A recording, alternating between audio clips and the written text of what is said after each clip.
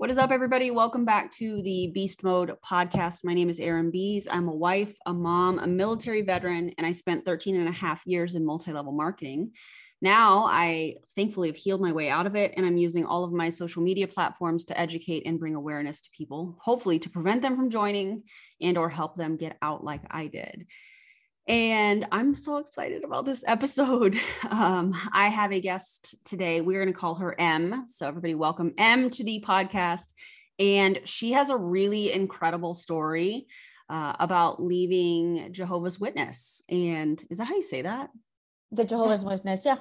Okay, that felt like I was talking about I know. a singular person. Well, that's exactly why it's called like that. It's because it's got the aspect of like an entity to it. Prior to being Jehovah's Witness, I think they were called the Bible students. Bible students. Yeah. I did not know this. We are about to get schooled on Jehovah's Witness, people. I hope y'all are excited. But Em, go ahead and like introduce us. Tell us your story and all those beautiful things. Yeah. So I was not per se born into the religion. I immigrated with my mom from South America to all the way over to Canada when I was 4. And then around the age of 6, 7, my mom was approached by a lady at a bus stop. It's what they call like an informal kind of preaching.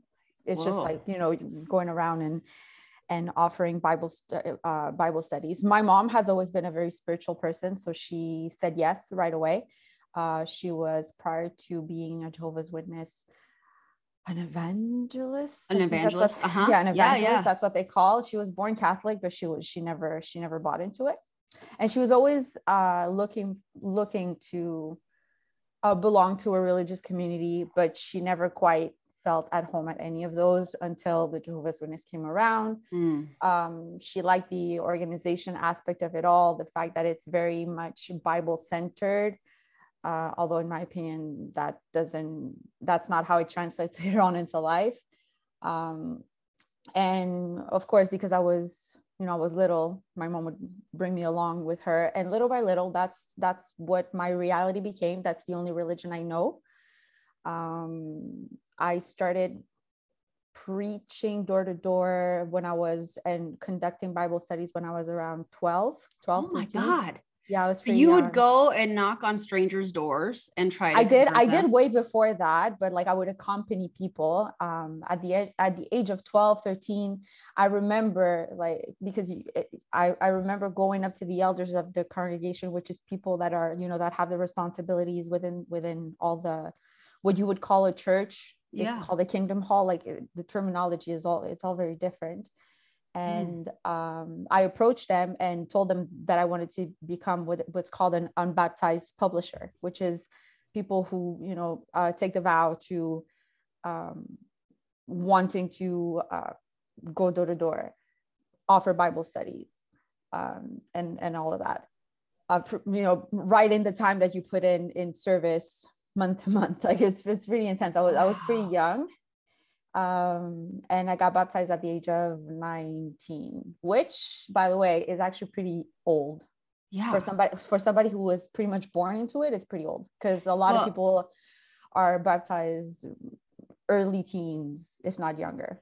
Well, the thing that I find really interesting is that you were able to go door to door. When I say able to, I mean like the congregation. What did you call it? Yeah, congregation. Okay, the congregation was like, hey, and the elders were like, yeah, you're 12. You want to go door to door? Yes, go ahead and do that. But then you weren't baptized until you were 19. And I find that really interesting, because it's usually kind of the opposite. That's usually like a stepping stone. One goes with the other. And it's kind of like they give you a taste of what it's like. And when you say that you want to become an unbaptized publisher, it's kind of the first step into the journey into becoming a baptized Jehovah's Witness. But yes, I was not only allowed, I was encouraged to go out in service with my mother, with other people within the congregation, because my dad doesn't live with us. My parents are not together.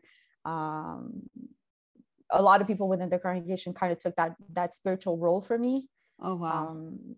So I remember also my particular congregation, I didn't have a lot of people of my age within it. So I was always surrounded by people that were much older than me, and of course that had a lot more experience. So I was very much had a lot of time to be conditioned pretty well, and not by people my own age, by people much older than me.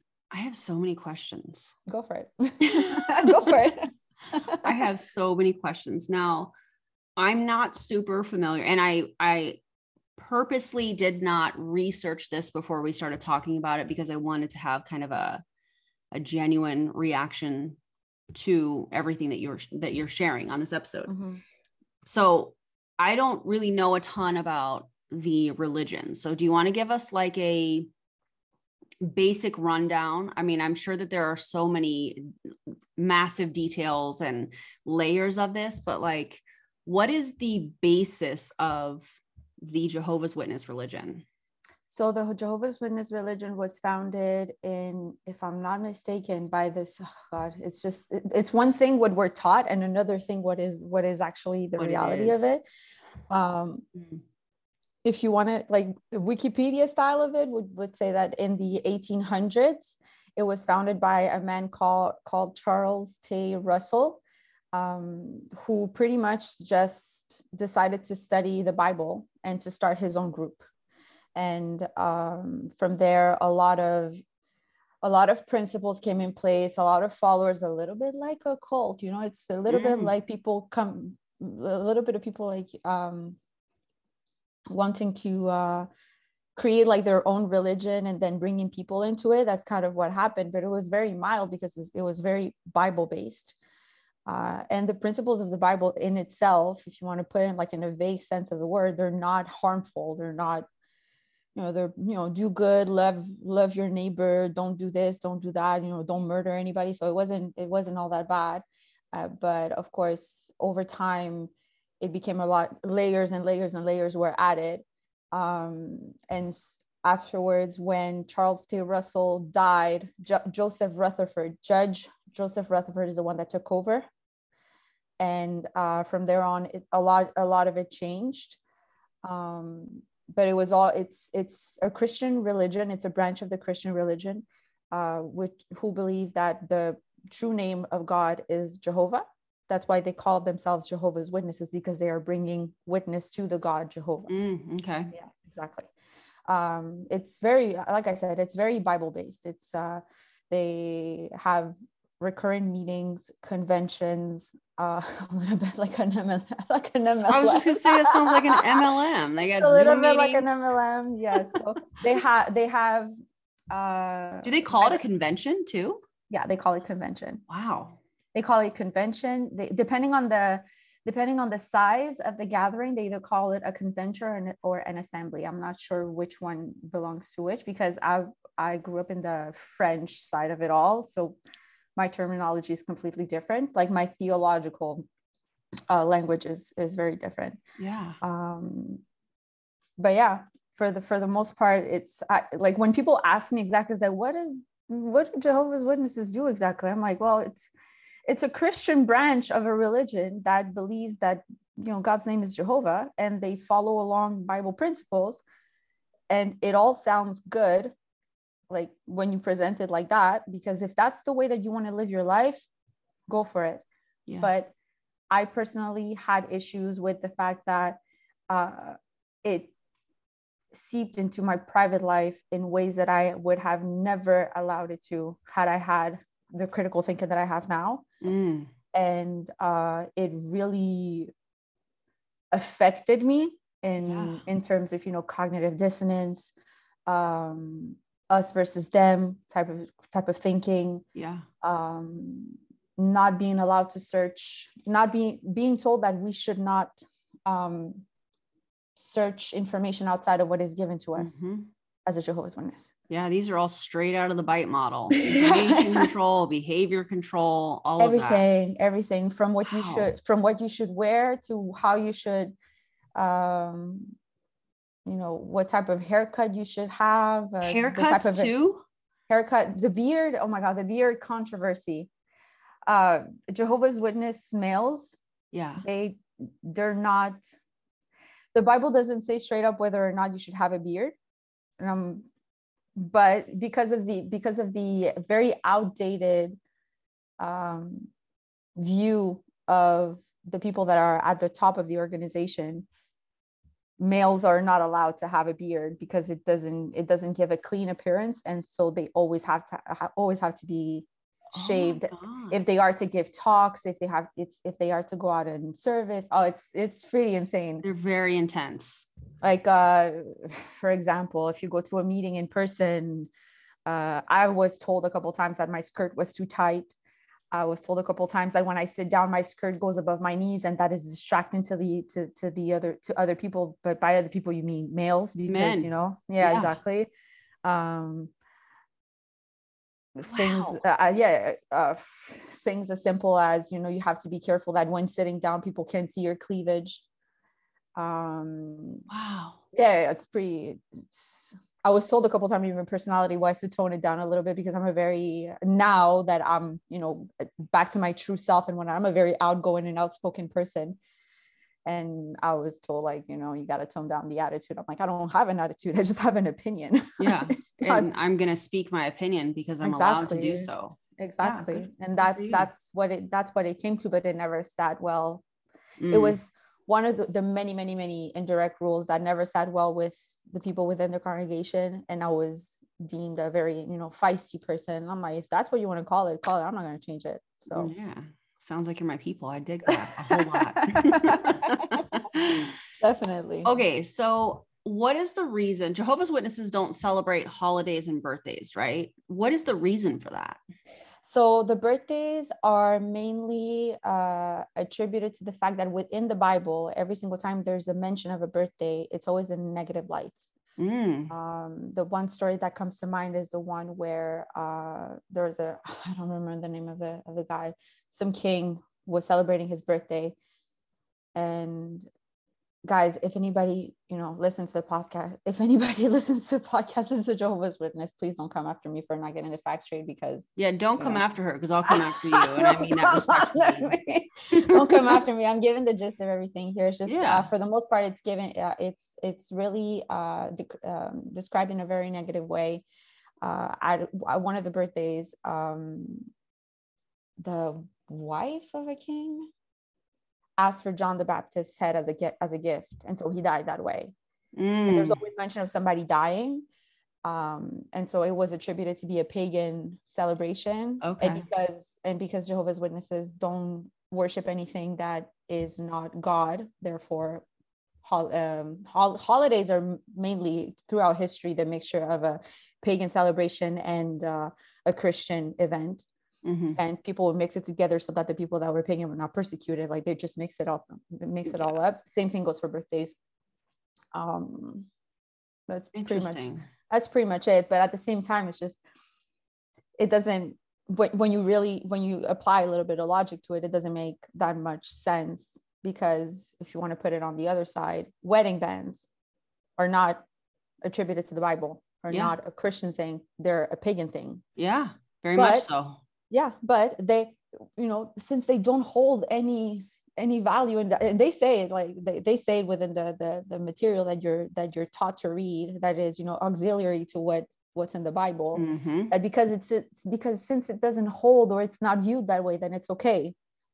You're like, okay, but who's viewed in a negative light as well in the Bible? Dogs. So what? Jehovah's Witnesses shouldn't have dogs? There's nothing that says that Jehovah's Witnesses shouldn't have dogs. And so you jump from one thing to the other like that, and you're saying, you say yes to certain things but no to others. It doesn't make any sense, in my opinion, anyway. Yeah. Wow. Okay, so you were raised in this. You started going door to door at 12. You were baptized at 19. What was the breaking point? What made you start going, this is not for me? With a lot of introspection and a lot of reflection and a lot of therapy, I realized that the main reason as to why I decided to get baptized was because my entire identity was centered around Jehovah's Witnesses. My friends, my parents, my day-to-day. And I remember clearly making the decision to wanting to get baptized, because in my head, there was no other way to live your life than to be a Jehovah's Witness. It was pretty intense. The brainwashing was pretty big. That didn't last because around the age of the tender age of, of 15, I started getting into trouble. I started getting into trouble with boys. I started getting into trouble, at school. And I was always getting kind of reprimanded here and there. But the internal fight really started when around the age of maybe 22, 23. I was battling a lot of things, most of it internally. I didn't want to disappoint anybody. My relationship with my mother was very much woven into the religion that we shared. And so I didn't want to disappoint her.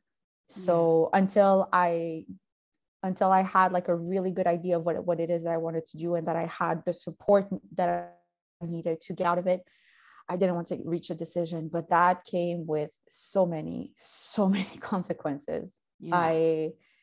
Anxiety is part of my daily issues. It's insane. I'm pretty sure I went through a depression, although I wouldn't be able to tell you exactly pinpoint, because I'm pretty sure it was high performance. I learned to develop live a double life for a very long time, for almost a decade. Wow. Yeah. And I'm not proud of it, but at the same time, it's a survival mechanism. Because in my house, I didn't want to be the odd man out. But I would say around the age of 22 is when I really started having, I remember I would lay in bed and so many thoughts would come into my head, and I would say like, you're not a good Jehovah's Witness. You've done so many wrong things. You're never going to make it into paradise. When Armageddon comes, like, you're going to be the first one to die. And then I would say, no, hold on. I can redeem myself if I'm a better Bible student, if I go out in service more often, if I really, stick to it. And once you're baptized, you can become what's called a pioneer. It's a person that's kind of like signs a contract to volunteer a certain amount of hours per month. If I'm not mistaken, it's 70 or 80 per month of volunteer work out in service and looking for Bible students and whatnot. So I did that. I absolutely hated it because it was not that's just, that wasn't the solution to my problems. Yeah. And the breaking point for me, honestly, has been very recently, because I suppressed all of my issues for so long, and the conflicts that I had internally for so long, that it was starting to come out physically. Oh, wow. Yeah. I do believe that.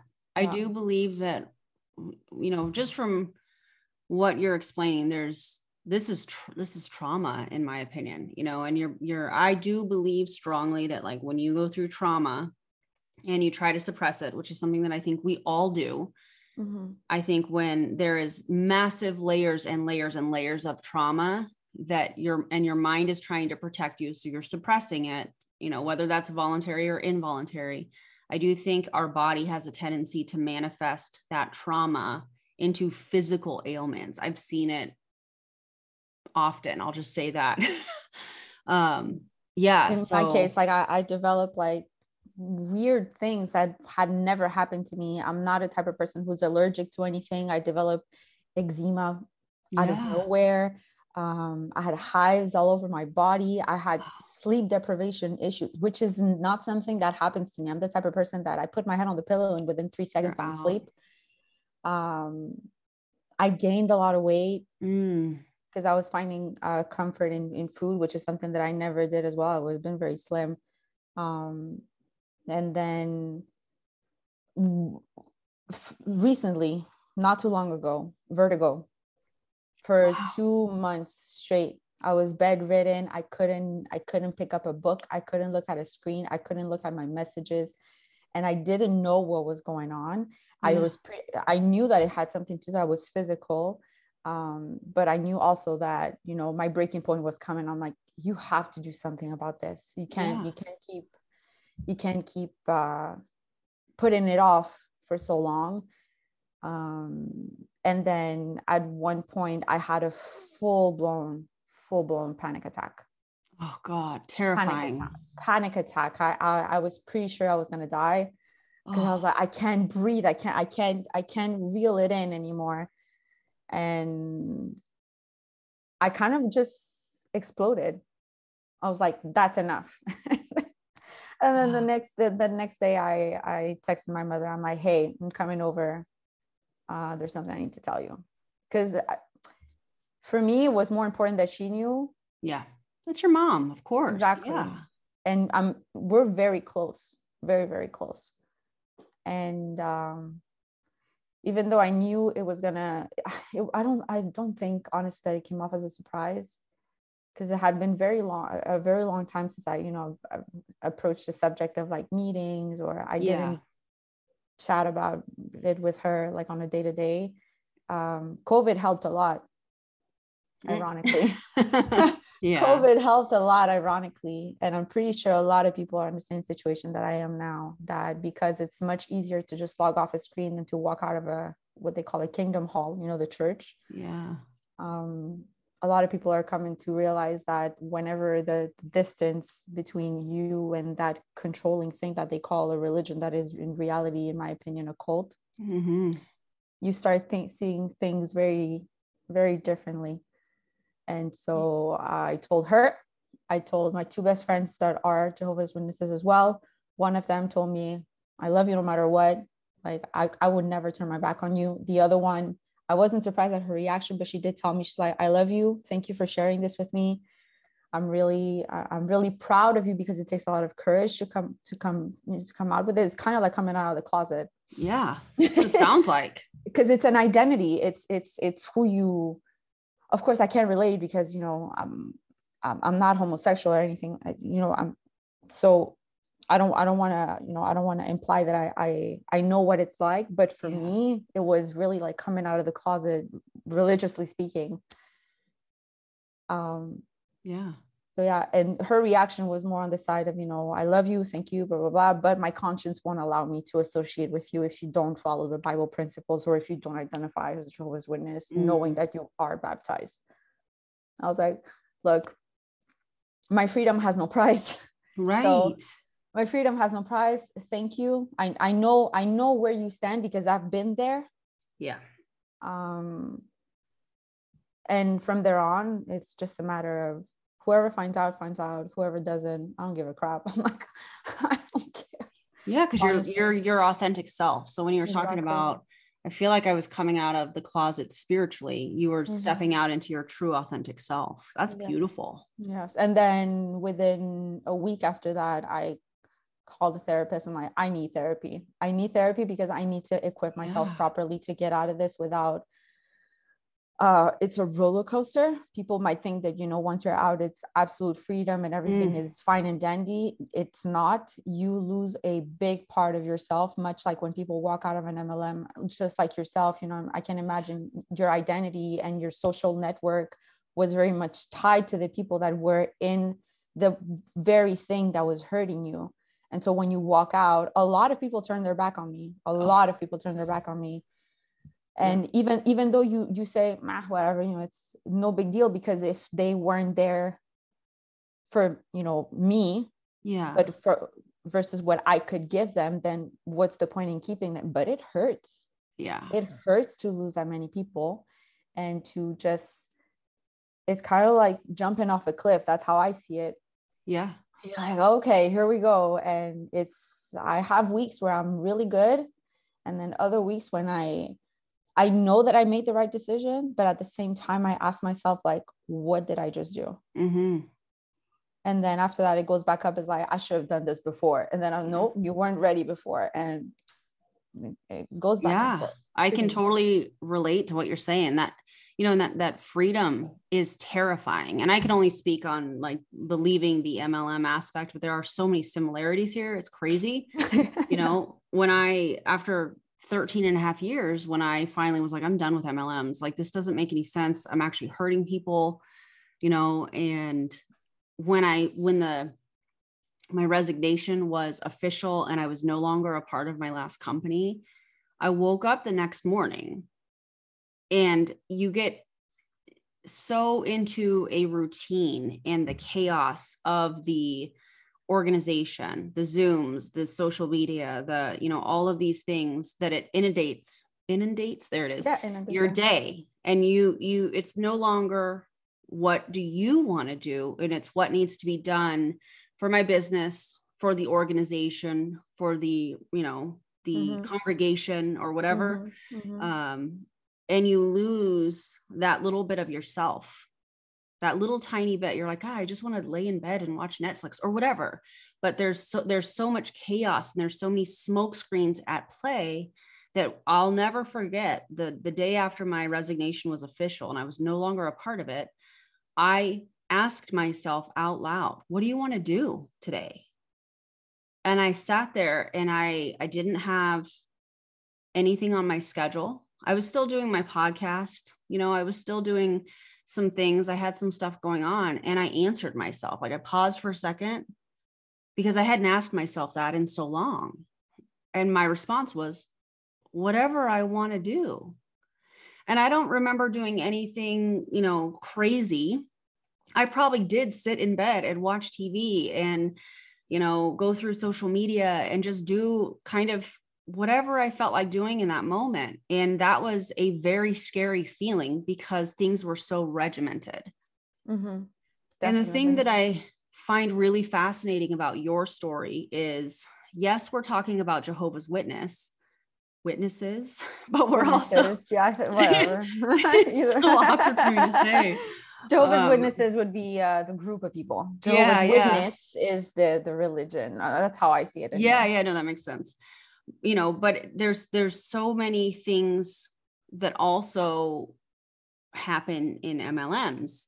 The community, as long as you're believing in what they believe, and, you know, the love bombing and, you know, all of those things happen in MLMs. And when you walk out of the MLM, there's probably going to be some people that stick around. I do still communicate with some people that I consider my friends. But there's a lot of people that turned their back and blocked me and this and that. And this was before I even started speaking up about being against MLMs. So imagine what that looks like too. So I get completely where you're coming from. And I think one of the most fascinating aspects for me about what you've shared privately about your story is the fact that what brought you, what kind of content you were consuming when you started to, that cognitive dissonance started to show up, that little voice that was going, this doesn't feel right, but I'm still trying to do the things, but this doesn't feel right. And that conversation when you were going to bed and you were like, okay, I'm just not a good Jehovah's Witness and this and that. But at the same time, it was like, it sounds like you were saying, but I don't want to be a part of this, but I don't know how to get out of it. Tell everybody what kind of content you were consuming to help you in all of this. So around the time when I moved out, that was about five years ago. I realized that I was very much into true crime, and following true crime following true crimes came cults. But I skipped that one because the first thing that would come up was Jehovah's Witness. I was like, y'all don't know what you're talking about, okay? I'm not ready yet. They're not a cult. You guys are really intense. That was me being conditioned not to look for outside information. Following that, one of my mom's friends got into freaking Monet. Oh God. I call that company Mona. Mona. I remember my mom being into Avon for a bit when I was younger, but it was never like a big thing. And I think the second my mom saw she was going to lose money, she was losing money into it, she just signed out. Like, I don't even remember when she stopped. But anyway, fast forward. One of my mom's friends got into Mona, like you call it. See, doesn't that like roll off the tongue? Mona. Nah, it's okay. And of course, I thought I was being supportive by signing up as a freaking VIP. I paid the $250 worth of products that came to my door. I absolutely hated the products because I'm like, what is this? Why is my hair so freaking oily like half an hour after I washed it? And it looks phenomenal for like 15 minutes and then it looks horrible. And I landed on Chelsea's video about Mona on YouTube. Well, Chelsea, I hope if you're listening to this, shout out to you. And from there on, it was just a rabbit hole. I binge watched everything that Chelsea had to say. I was like, this is absolute crap. I called the MLM. I told them, like, I don't want to be a VIP anymore. There's a $25 fee. Are you Fine. Sure? I'm like, yes, I'm going to pay the $25 fee instead of paying $250 worth of an order for products that I don't like. Thank you.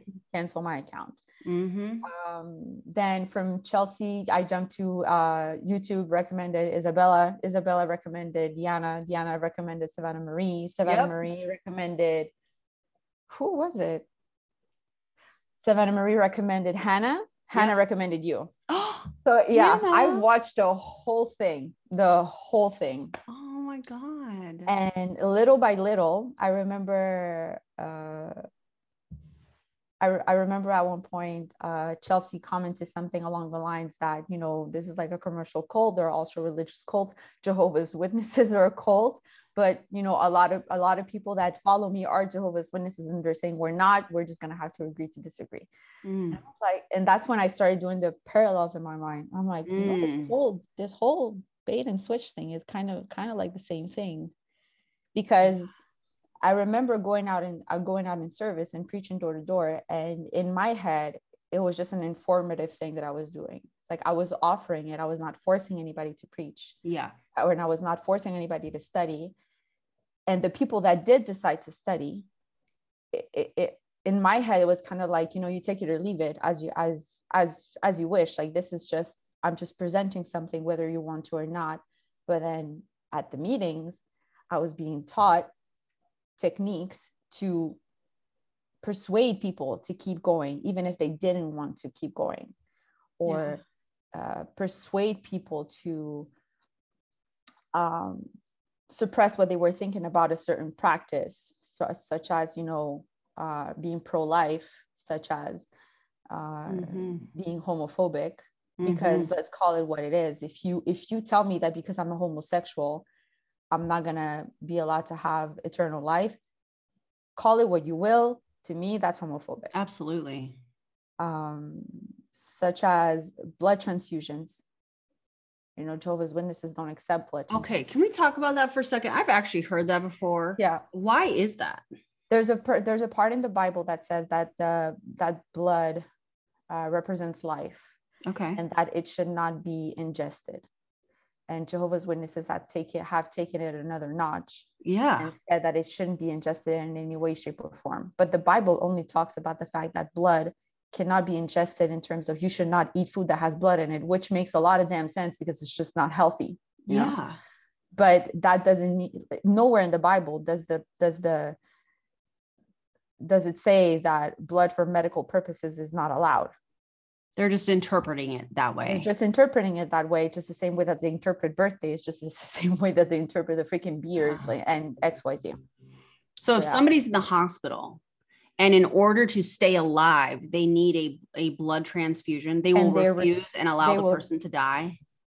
Wow. They always mask it around the fact that no, it's not, we don't want people to die, but we accept all other kinds of alternatives. And there's been so many great results of bloodless operations, blah, blah, blah. And I'm like, that's beyond the point. It's the fact that you are immersing yourself into somebody's life or death directory. Yeah. It's just no. And those people that in those situations that have passed are probably, they almost have like a martyr kind of status. Like, look at them. They held true. Freaking persecution complex. I can't. It's just the whole. My God. That's the whole thing. Every single time, let's say somebody yells at them because, let's say it's happened to me a couple of times that I've knocked to a door and the person is just tired of being knocked at and being propositioned like a Bible study or whatever. Or maybe they have people in the religion that, you know, don't talk to them anymore on the basis of their faith. And so they resent Jehovah's Witnesses that come to their door, rightfully so, but they kind of, you know, they get a little, you know, volatile and just end up yelling or whatever. That's just prime material for conventions and assemblies. Is like, we persevere through the persecution and look at us. This is the sign that this is the one true religion, because we are so, and it's just, give me a break. Give me a freaking break. The thing that's interesting about that is that in the MLM space, they talk about this in the way where it's, if you don't agree with what they're doing, you're a hater, or you joined a company and it didn't work for you. And so you're mad because it didn't work for you. It's the same thing with Jehovah's Witnesses. Maybe they're mad because their religion didn't work. And so they blame all religions. And it's like, it's not. Or they joined the wrong church. They joined the wrong congregation. They're in the wrong place. The same thing with MLMs. And that's fascinating to me. What other industry, other than a legit sales job, do you teach people how to handle objections? I don't have enough time. I don't have enough money. I don't have, I don't know enough people, or it's too expensive for me to get started. There are so many people in MLM that are taught those very things. And it sounds like you as Jehovah's Witness are taught. Yeah. Jehovah's Witnesses have one meeting per week centered around going out in service. Oh my gosh. How to overcome objections, how to approach people depending on their life situations. Does that sound familiar? Yeah. Single moms, widows, people that have financial, they're not doing financially well, people who have gone through tragedies. Funny enough, every single time that somebody comes into the conditioning is so bad that they call it the truth, like their religion, they call it the truth. Wow. And so you're taught to, because I was just about to say, like, people come into the truth, and that's just the way that they tell you to, so that's how they slowly teach you to associate your religion to the truth. And that is some seriously loaded language, because if you start to question that, you're questioning the truth. That's heavy. Wow. Within the community, you get to know somebody for the first time. Like, let's say you're both Jehovah's Witnesses. One of the first questions they're going to ask you is like, oh, so how long have you been in the truth?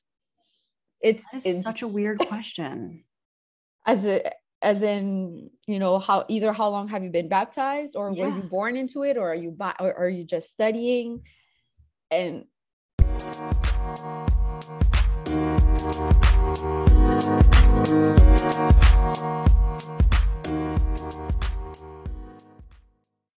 when you need mealtime inspiration, it's worth shopping Kroger, where you'll find over 30,000 mouth-watering choices that excite your inner foodie. And no matter what tasty choice you make, you'll enjoy our everyday low prices, plus extra ways to save, like digital coupons worth over $600 each week. You can also save up to $1 off per gallon at the pump with fuel points. More savings and more inspiring flavors make shopping Kroger worth it every time. Kroger, fresh for everyone. Fuel restrictions apply.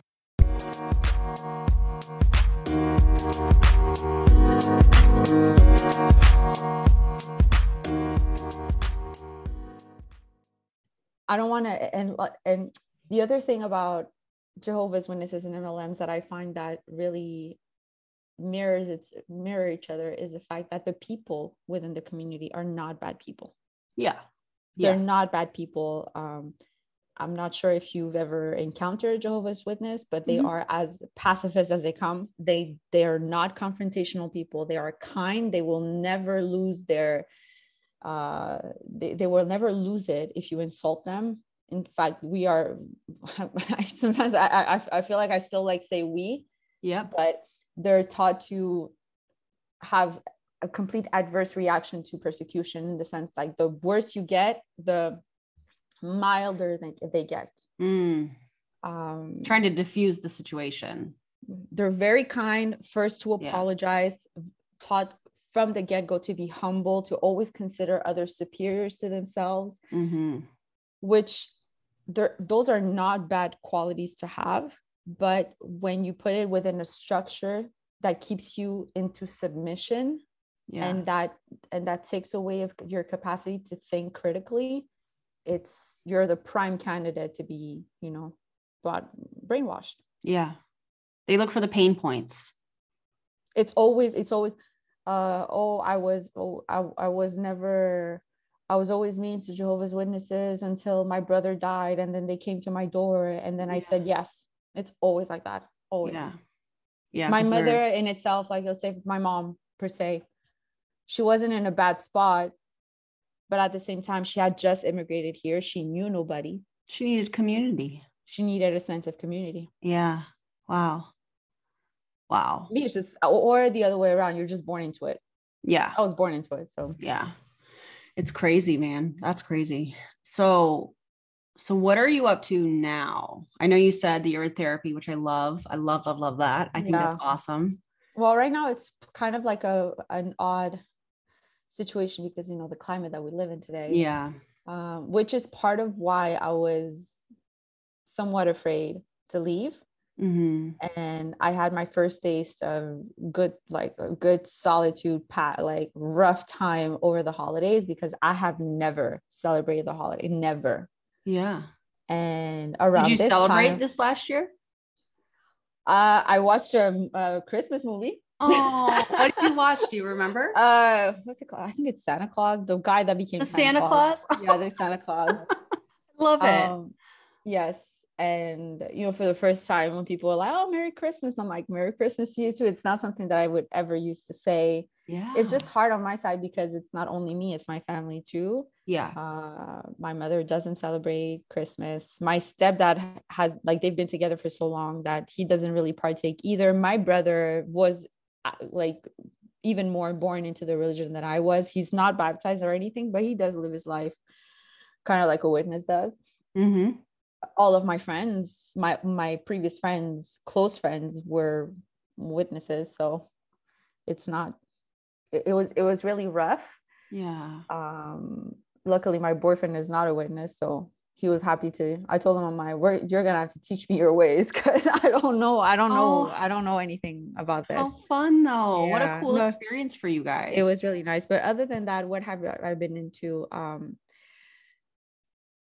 Along with the whole, you know, asserting myself and looking into researching outside of what the religion has taught me, and linking that to MLMs, I decided to, you know, jump on the fitness train, and I developed friendships that are golden. I love it. So a lot of my friends, like the circle of my friends, are people that I train with. We still keep in touch even though the gyms are still closed here. Yeah. And it felt really nice to finally come out with this story to them, because they were telling me, like, you know, you're a wonderful person, but there are things that were not add enough. And now it makes a lot of sense. It makes so much sense. a lot of people. Yes. So that's, I bet that would be hard to share that aspect of your life. One, because there's so many layers of it. And then here you are meeting new people that you're enjoying working out with. And they're like, so what do you do? And you're kind of like, I'm still trying to kind of figure that out. And, are you, you know, celebrating for Christmas or Thanksgiving? And you're like, how do I answer that? This is so weird. Like, I don't know what. Yeah. And particularly for me, because I was in a position where it's like, I don't want to be a witness anymore, but I'm having a hard time admitting this to myself. Yet I don't want to lie about what I'm going to do, but I also don't want to share that I'm a witness because I don't believe in it. So what do you do? I'm always like kind of dodging the questions, and it's annoying because it makes people think that you're closed off, which you're not. Yeah. But funny, like now I'm all like, I'm an open book, ask me anything you want. Like I'm a lot more open about the religion that I was brought up in now than I ever was the entire time that I was in it. You're always taught not to be ashamed and to come out with it and to like stand your ground but when the conviction within you is not there, you always feel awkward. You always feel awkward to like, and conflicted probably. Exactly. And especially for me, because it came with the aspect of like, if I come out with this, I can't backtrack. Yeah. So I can't play, you know, hot and cold with it. So I would just like be at a standstill and everything. I wouldn't even give a yes or a no. Yeah. But that's no way to live. Like, that's no way to live. It's very, and it's draining because I was going to say exhausting. It's exhausting because you're constantly showing a face to the world. And then at home you're something else, and then you have another face that you show with, you know, your religious partners, which is not it either. So you're never really being yourself. Yeah. And that's exhausting, I'm sure. Yes. So, wow. The one thing also that really worried me that is in parallel with MLMs is the fact that when I decided to leave, I kind of faded away. What they call fading. It's I didn't submit a letter of resignation, kind of like you did. I just decided, for the sake of me, honestly, for the sake of my mother, not to write down a letter to the organization and be like, hey, I'm disassociating myself from the witnesses for, moral conscious issues, blah, blah, blah. Mainly because that is grounds for shunning. Oh, so almost like Scientology. The Jehovah's Witness practice shunning. They disfellowship people and they shun them. And I don't want to put my mother in that position where she has to choose between her daughter or her religious identity, because I know that it's important to her. I know that she doesn't necessarily think that it's a bad thing. I have pointed out certain things that made no sense to me that she wasn't able to give me an answer on, but she's very like, God knows best. I'm like, that's fine. If that's what you want to believe, it's okay, but I'm not going that route. But yes, I don't want to put her in that decision. So I let the people, like the elders in my congregation, know, like, hey, just so you know, you can consider me what they call inactive. I'm not coming back. I don't want to talk about. I'm like, I'm not coming back. I don't want to talk about it. Yeah. And the whole I don't want to talk about it was big for me, because you're taught from a very young age, if you're born within the religion, that anything that is on a spiritual level, a concern, a doubt, an ailment, a sin, something you've done wrong, you have to tell the elders. And for me to stand my ground and to just tell them like, this is my decision. I don't want to talk about it. You don't get to cross this boundary. This is my personal life. Don't ever call me again. They're like, okay. Like, and okay, that, bye. my friends, is on some healthy boundaries. It was liberating. Wow. And also because they called, because they had noticed that it had been a really long time that I had not attended meetings via Zoom or anything. And they're like, oh, we're just calling to see how you're doing. That's code, AKA, why are you not attending meetings? Yeah. Same thing happens in MLMs. Oh, I haven't seen you on any of the meetings, or, you haven't posted about the product or the opportunity in a while. Is everything okay? Exactly. Just wanted to check on you. Just wanted to check on you, see how you're doing, You're going to place your order at the end of the month? Here we go. Well, for me, it's like, did you put in your hours for service? I'm like, no, I haven't. Yeah. And I'm not going to stop calling. And I'm not going to. And as I told him, I'm not going to, first off, because I don't see why you're monitoring how many hours I'm putting in or not. Like, if my relationship with God is personal, why do you get to know how much time I spent on it? Yeah. It's ridiculous. Very well said. Yeah. And I told him straight up, I'm like, look, this is not going to come off as a surprise. You know that I have not been attending. I was pissed. Yeah. I know that this doesn't come off as a surprise because I haven't been attending meetings. I'm just saving you the burden of having to call me ever so often to see how I'm doing. I'm inactive. I'm not coming back. No, I don't want to talk about it. And I'd appreciate if you tell the other elders so that they don't come reaching out for me, because I'm going to be ignoring your calls. Good for you. And he was like, are you sure? I'm like, yes, I'm sure. I don't want to talk about it. Yeah. Good for you. Oh, well, okay. And like, it was much easier for me to say this to these people because the congregation that I've been at is not the congregation that I grew up in. The elders in the congregation that I grew up in pretty much considered me as their daughter. And they're very kind. Yeah. But like you say, boundaries, it's a matter of, it doesn't matter how kind, how nice, what like you are to me. I have to stand up for what I believe in. Absolutely. And this is not what I believe in. And if that causes you not to want to associate with me anymore, that's fine. I don't mind. Yeah. Like it's going to hurt, but the alternative is literally eating me from the inside out. Yeah. And making you sick. It's literally making me sick. I think that was my breaking point, is the fact that I'm like, I cannot let the control of a religious structure have so much power over me. Yeah. Yeah. And I think it happens slowly over time. It took me a decade. Yeah. Meeting by meeting, interaction by interaction, event by event, I remember like going every convention that I would go to, I would be so appalled by things that I would see. And I'm like, this doesn't make any sense. And then came on like the emotional videos, kind of like the MLM, you know, like, oh, you know, we came from so far and rags to riches and look how happy we are now. It's the same thing. It's the same thing. You see people bawling in the audience. They're like, this doesn't, and that's how they brainwash you into adopting the you know, the doctrine that they try to put into you. I can send you, by the way, I'll send you some links of people. I'll send you some links of interviews. It's pretty insane. Do at their conventions and stuff, do they like play music and people dance around and stuff? Not dance around, but there is the act of singing for God. Okay. So there is videos, there's musical videos that they put in now. Some of them do have like folklore dances or whatever, but it's not like what's the one MLM? Everybody's in white and jumping up and down all over the place. Arbonne? Is it Arbonne?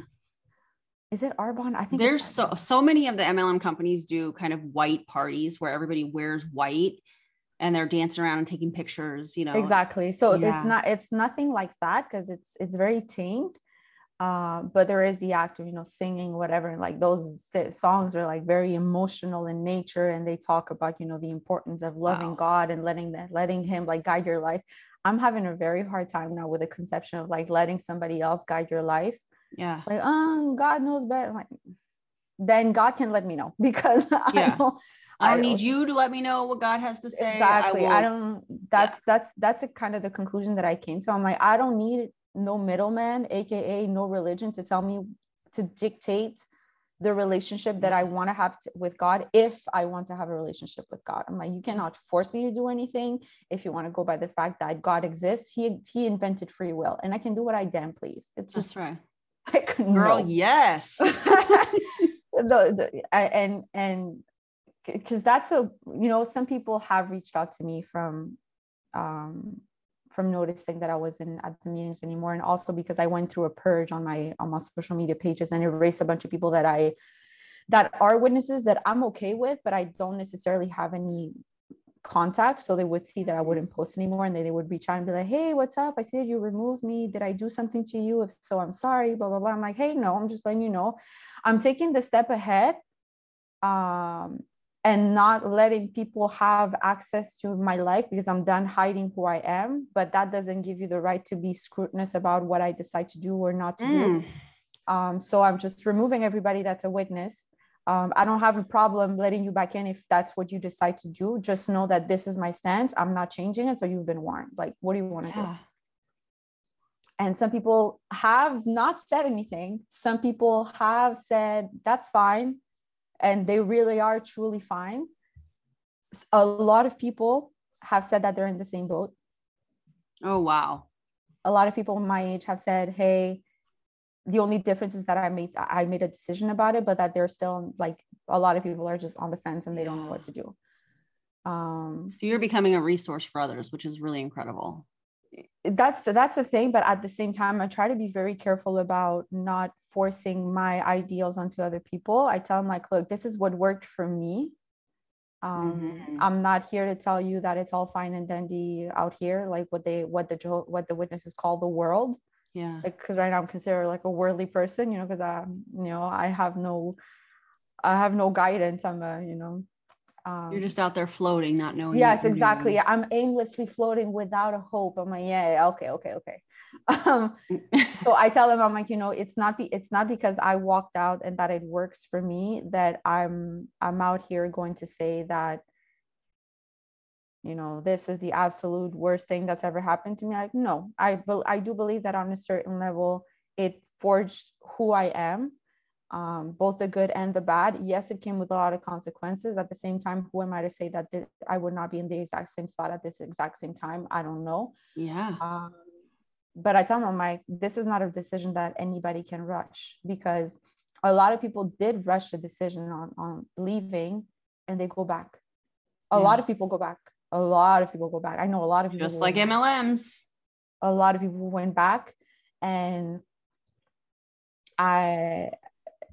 and weirdly enough, they go back I believe it's kind of for the same reasons as people go back to MLMs, because they miss the sense of community, because their best friends and family are ignoring them. I know a bunch of people who have straight up told me, it's like, the only reason I went back is because I didn't want my parents to ignore me no longer. And in the conventions, they encourage parents, they encourage friends to ignore the people who have been disfellowshipped, so that they can come back to their senses. Oh my God. I'm like, how does that make any sense? Wouldn't you want, let's say, if you were God, wouldn't you want somebody to worship you because they want to worship you, and not because their friends or family are ignoring them, so they're there but they're not really there? Yeah, that's called manipulation. Oh, they call it an act of love. I'm like, okay, sure. Oh, okay, with your whatever. Yeah. Well, that's one of the things that I told my mother. I was like, look, this aspect with me doesn't fly. Like, let's say if I get this fellowship and you're forced, it really strongly encouraged, let's put it like that, to ignore me, and something happens to me and I call you and you don't pick up the phone. Yeah. Whose life is on whose conscience now? Yeah. That's and I have a feeling that the other thing that is comparable to MLMs as well is that all of those directives are given to you as such a lightweight way of living, like, oh, you shouldn't talk to people who, no. But then I feel like it's like, you really don't go into the nitty gritty of it in the sense like, yeah, okay, fine, you're pro-life. What if you get raped? What do you do then? Oh, well, you really should keep the child, blah, blah, blah. I'm like, you're really going to put that burden on me? Yeah. You're really going to tell me what to do with my body after the trauma that I've lived? Like, you're not even going to let me have the decision on it. Yeah. Or, oh yeah, no, blood transfusion, it's not something that we should do. And it passes by as such a light thing that whenever it happens to you or when it happens to your child, that's when you're faced with the reality of the harsh decision you have to take. Yeah, it seems light, but then when you're in a scenario, it's kind of like, oh, well, they made this sound like this would be so easy, but this is really traumatic. It's a bit same bait and switch. I was like, you can do this in the back end of your time, and then you're doing it 24/7. Like, this is not what I was promised. Yeah. Like, this is not what I was promised. Or everybody, its product sells itself, and then you're in it. God. It's like, block the haters. You're like, this is not what I was told I should do. Oh my God, yes. It's all very. So those are all like a lot of parallels that I made, in the sense like it's presented as such a a beautiful gift with a nice big bow on top of it. But then when you're in the middle of it, it is so much control over every single aspect of your life. I am not kidding. It's like from what you should wear to how you should dress to the size of the clothes that you should wear to how you should, you can't have like purple hair or I would not pass the vibe check with my blue hair. Is that what you're telling me? Probably. They would tell you. And the thing is that because it's not written black and white on the Bible, you can very well, rebut it and just say, show me in the Bible where it said that I shouldn't. But then they will go by the principle of it or the attitude that your response means. Oh.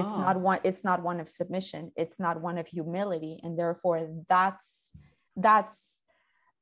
something that they can reproach you. A lot of things like that. That's the other thing that I wanted to talk to you about. It's regarding the fact that, I go by M. Yeah. I don't want to disclaim my name or whatnot. Yeah. Because technically speaking, what I'm doing right now is being an apostate. It's in the sense I'm talking badly against the Jehovah's Witness religion, and I am not. So you would be shunned. Yeah. For this is grounds for shunning. Wow. This is definitely grounds for shunning. Well,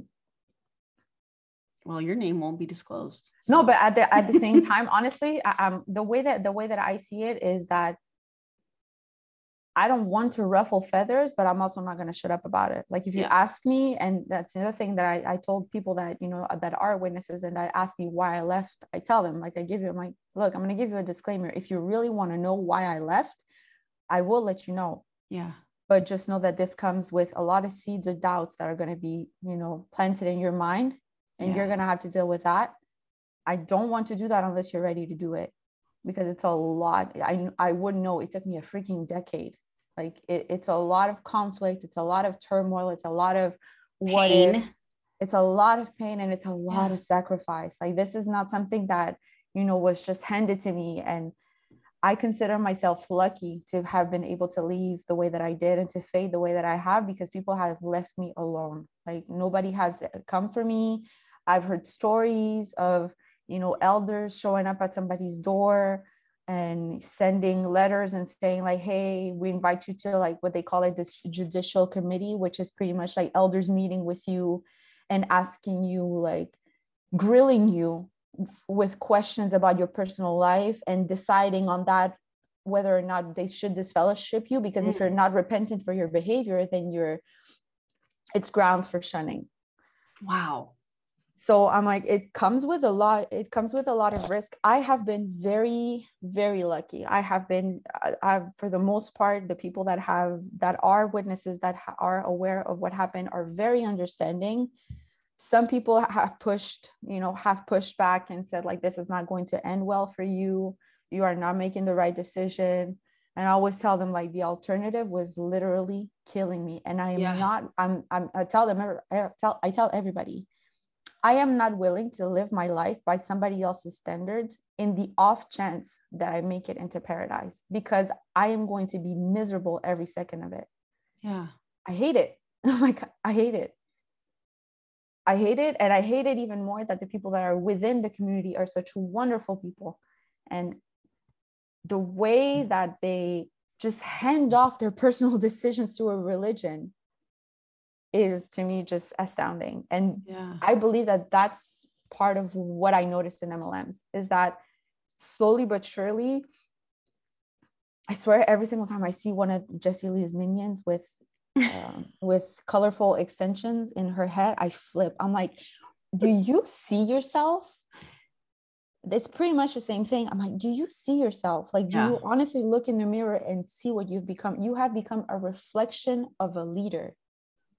And for me, it was the same thing. I'm like, I never quite got there, but I did believe that that was the way to success. Yeah. And so some people are there. Yeah. And I'm like, is this truly what you want? No, but we're not supposed to think for ourselves. I'm like, do you hear yourself? You're not supposed to think for yourself. Do you hear yourself? Yeah. It's crazy.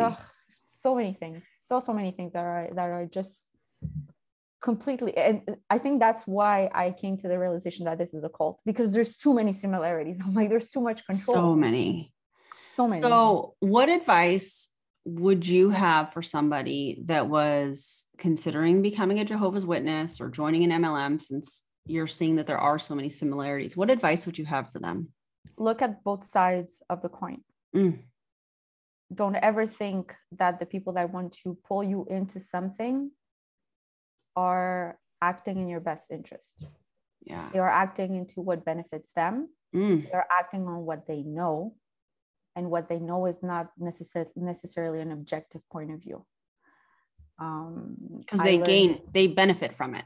You have to look at the good and the bad of everything. Just like when you were to purchase something, you have to look at the good and the bad reviews. You have to get a balanced point of view of everything. And the other, honestly, I'm like, if being a Jehovah's Witness is your jam and it makes you feel fulfilled and it makes you feel happy, and that's how you want to live your life, by all means. Yeah. Like, that's your life. That's fine. But don't think that looking at both sides is going to be hurtful.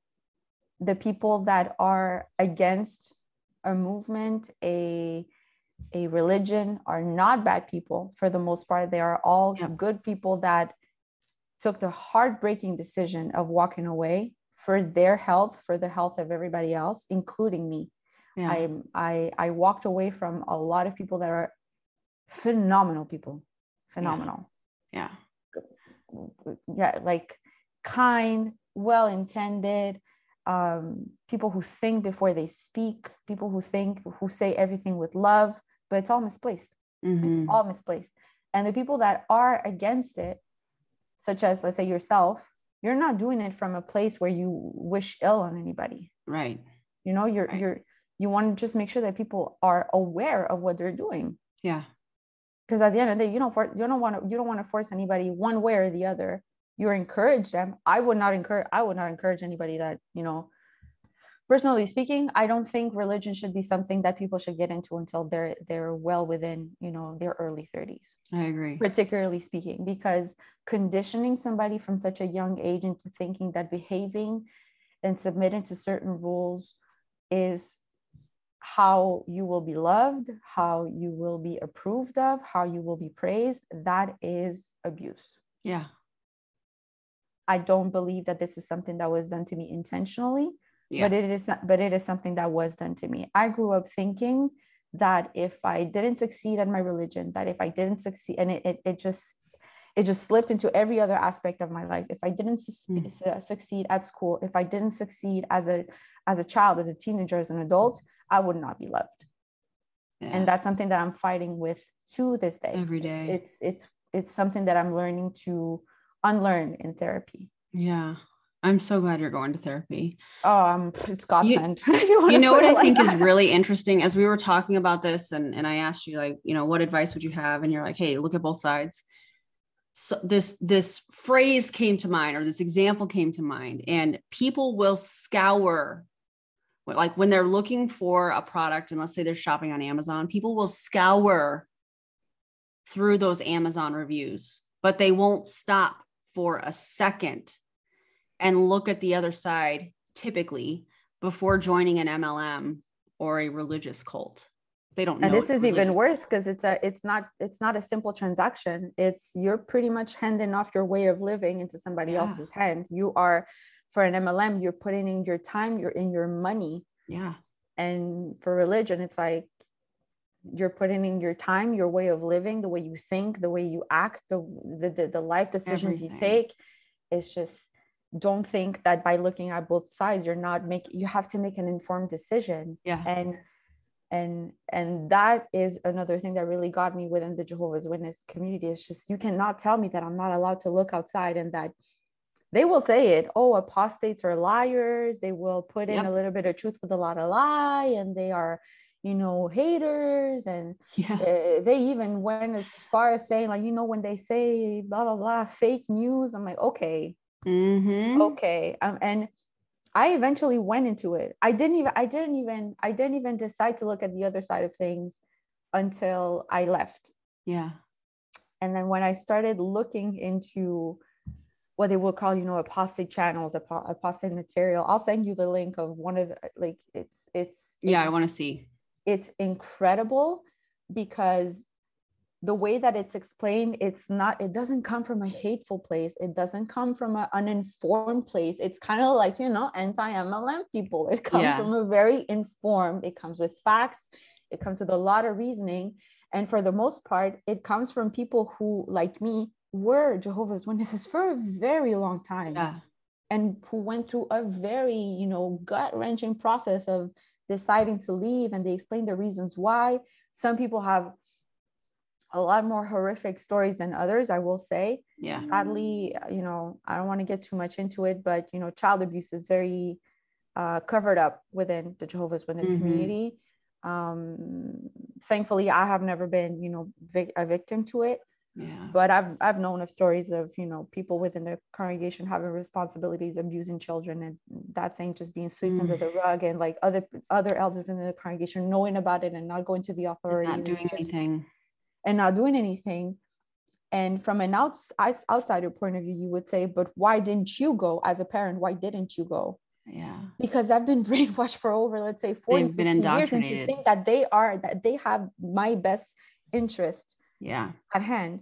Yeah. Yet I'm taught that I have to forgive my aggressor, because that's, you know, the way God loves. And it's just, no. There's a lot of things to uncover within that. And but that's what I discovered when I really looked at everything from a more balanced point of view. It's not true.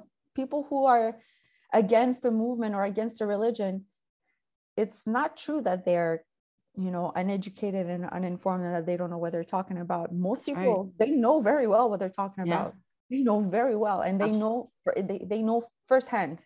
It's not people hating from they're bad. And like, no, I was in it for most of my life. Yeah. So I know what I'm talking about. Yeah. I could be deemed that now, since I'm talking out about it, but. Well, keep speaking on it. I cannot thank you enough for being on the podcast. I think this was an incredible episode. I think you're going to help a lot of people. I sure hope so. Yeah, with you telling your story. Oh, and Jehovah's Witnesses are so prone to ending up with freaking MLMs. You know what? I was going to ask that, but it's horrible. I know. Which MLM is most prevalent? And then we'll end the podcast because I know you have to get back to work and stuff. Mona. And for sad, the reasons that they used to lure people in is really, really sad. As in, work from home, work from anywhere. That way you'll be able to pioneer. Pioneers, people who like the bulk of their time is spent conducting Bible studies, or they have very, very limited resources.